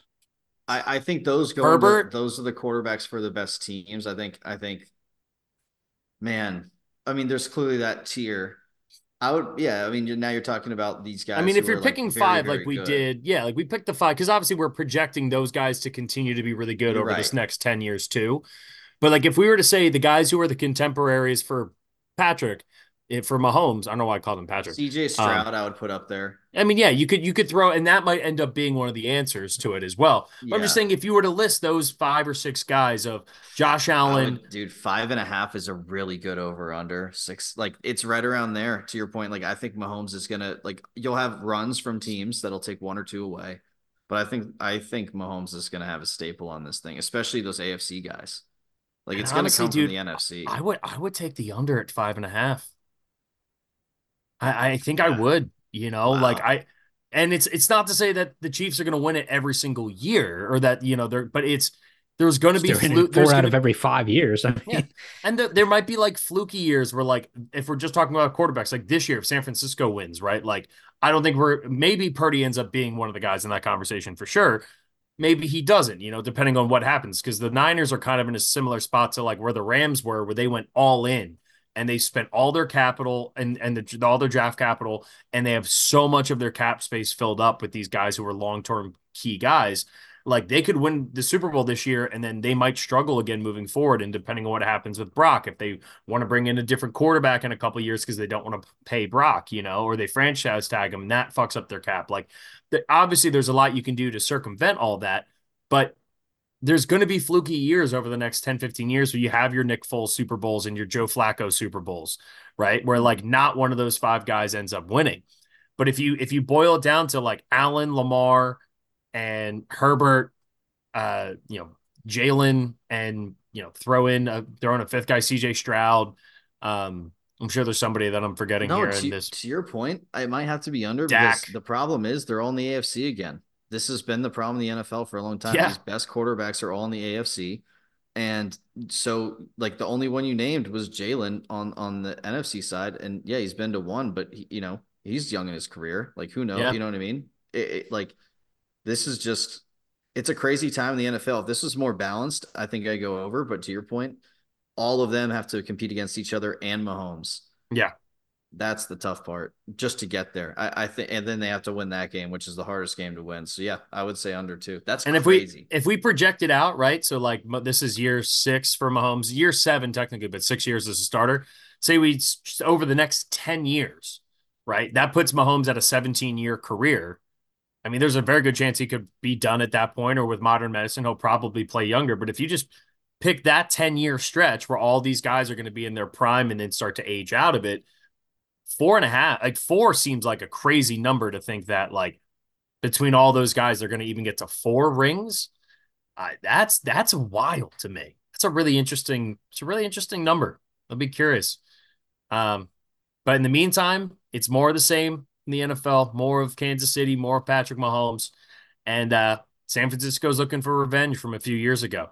Let's just a good omen at least is if the Niners win, then we're not going to end up in another pandemic. Because that's what happened last time. Oh Chiefs yeah, won, that's a good and point. then like a month later, And everything the was shit shut hit the down, and fan. we were locked inside. So Yeah. let's hope maybe that'll be a better omen if the Niners win. But Dude, nonetheless, how about us and the Chiefs playing a playoff game in Allegiant Stadium in Vegas before the Raiders have ever played a playoff game that happens to a lot of the new stadiums though. there? Like I think that no, I think that happened with MetLife too. Maybe the Jets. The Jets might have had one Yeah. in there in '09 because I'm trying to remember when that stadium was built and what year they Yeah. had the Super Bowl. That was like 08 or 9. Yeah. It'll They be would have it in interesting, Atlanta man. for sure. Yeah. Yeah, definitely Atlanta. Definitely Atlanta. But yeah, that'd be fun, man. Vegas Super Bowl. I'm excited for Super Bowl week to get such great content too coming out. So, and we'll get more content to you guys later on the week. We'll do an early Super Bowl preview and wrap up. Again, we're expecting to get the last two head coaching jobs filled here in the next couple of days. Leading candidates seem like Mike McDonald, the defense coordinator for the Ravens. Looks like he's going to be the guy in Seattle. We don't know yet, but he's the favorite right now. And Ben Johnson with the Commanders. But once we get that info, we'll pass it along to you guys. And yeah, we'll start diving in, man. Super Bowl. Get the countdown going, Scotty. Congratulations to your boys. Enjoy the next 2 weeks. Your boys earned it. And yeah, Kansas City back in it again. So Scotty. I knew it. I knew you were gonna give me a face there. Detroit lost that game. Earned it, All right, didn't it? everybody, have a great week. We'll be back with you guys later on to preview early Super Bowl talk and more. So until then, as always, take it easy, everybody.